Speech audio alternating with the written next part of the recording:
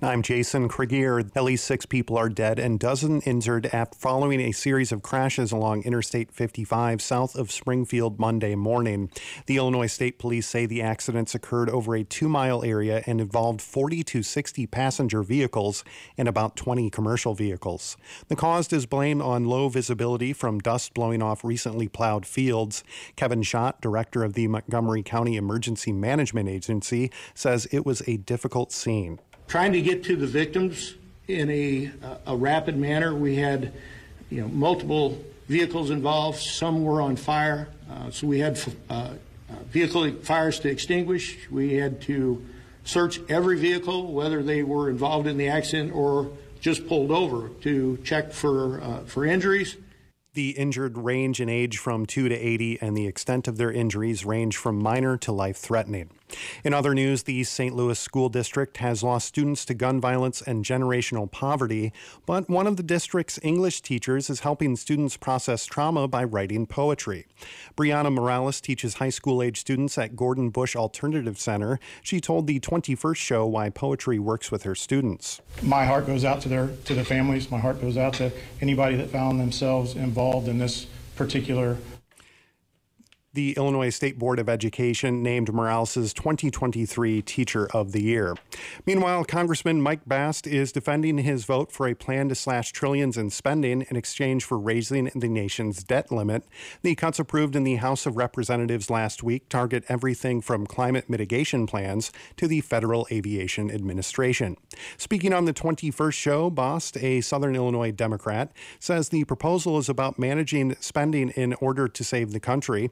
Republicans are demanding the cuts in exchange for raising the nation's debt ceiling. Failure to raise that limit could have disastrous consequences for the American economy. Democrats are demanding a debt ceiling vote without trying it to federal spending and have called the Republican proposal dead on arrival in the Senate. And apologies, Bast is as Illinois Republican. Lastly, Illinois Secretary of State Alexi Giannoulias is pushing legislation that prohibits police from pulling someone over just for having something hanging from their rearview mirror. It's technically illegal to hang an air freshener, placard, or other item from your rearview mirror. Giannoulias says it's a law that shouldn't be cause for a traffic stop. I'm Jason Krieger. And I'm Leah Lerner. Carbondale police officers and detectives continue to investigate a deadly shooting on Friday night. Yesterday afternoon, police identified the victim as 41-year-old Rayshawn Simon from Carbondale. Authorities have made 2 arrests in connection with the incident in the 700 block of South Lewis Lane.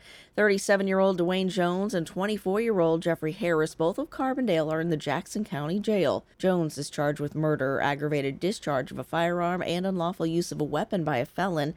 Harris is charged with unlawful use of a weapon by a felon and aggravated battery. Anyone with information about the shooting is encouraged to contact the Carbondale Police Department. The Illinois Department on Aging is celebrating Older Americans Month in May. Department Director Paula Basta says it's using the designation as an opportunity to promote its many programs, including the Community Care Program, which helps seniors stay in their home longer, as well as nutrition services. Whether the participants need more food, healthier food, or someone to just share a meal with, they just want to learn about good eating habits, our meals program can help with that. Basta says there's also a newer initiative called Illinois Care Connections. The Illinois Care Connections program works to combat social isolation by providing technology device bundles. Now, this includes things like tablets, Wi-Fi hotspots, cell phones to our older adults. More information about these programs is available on our webpage. And coming up, in talks to raise the debt ceiling, we'll hear from House Republicans, how they have proposed cutting services for students with disabilities. We'll have this coming up at 7:32. Good morning from WSIU.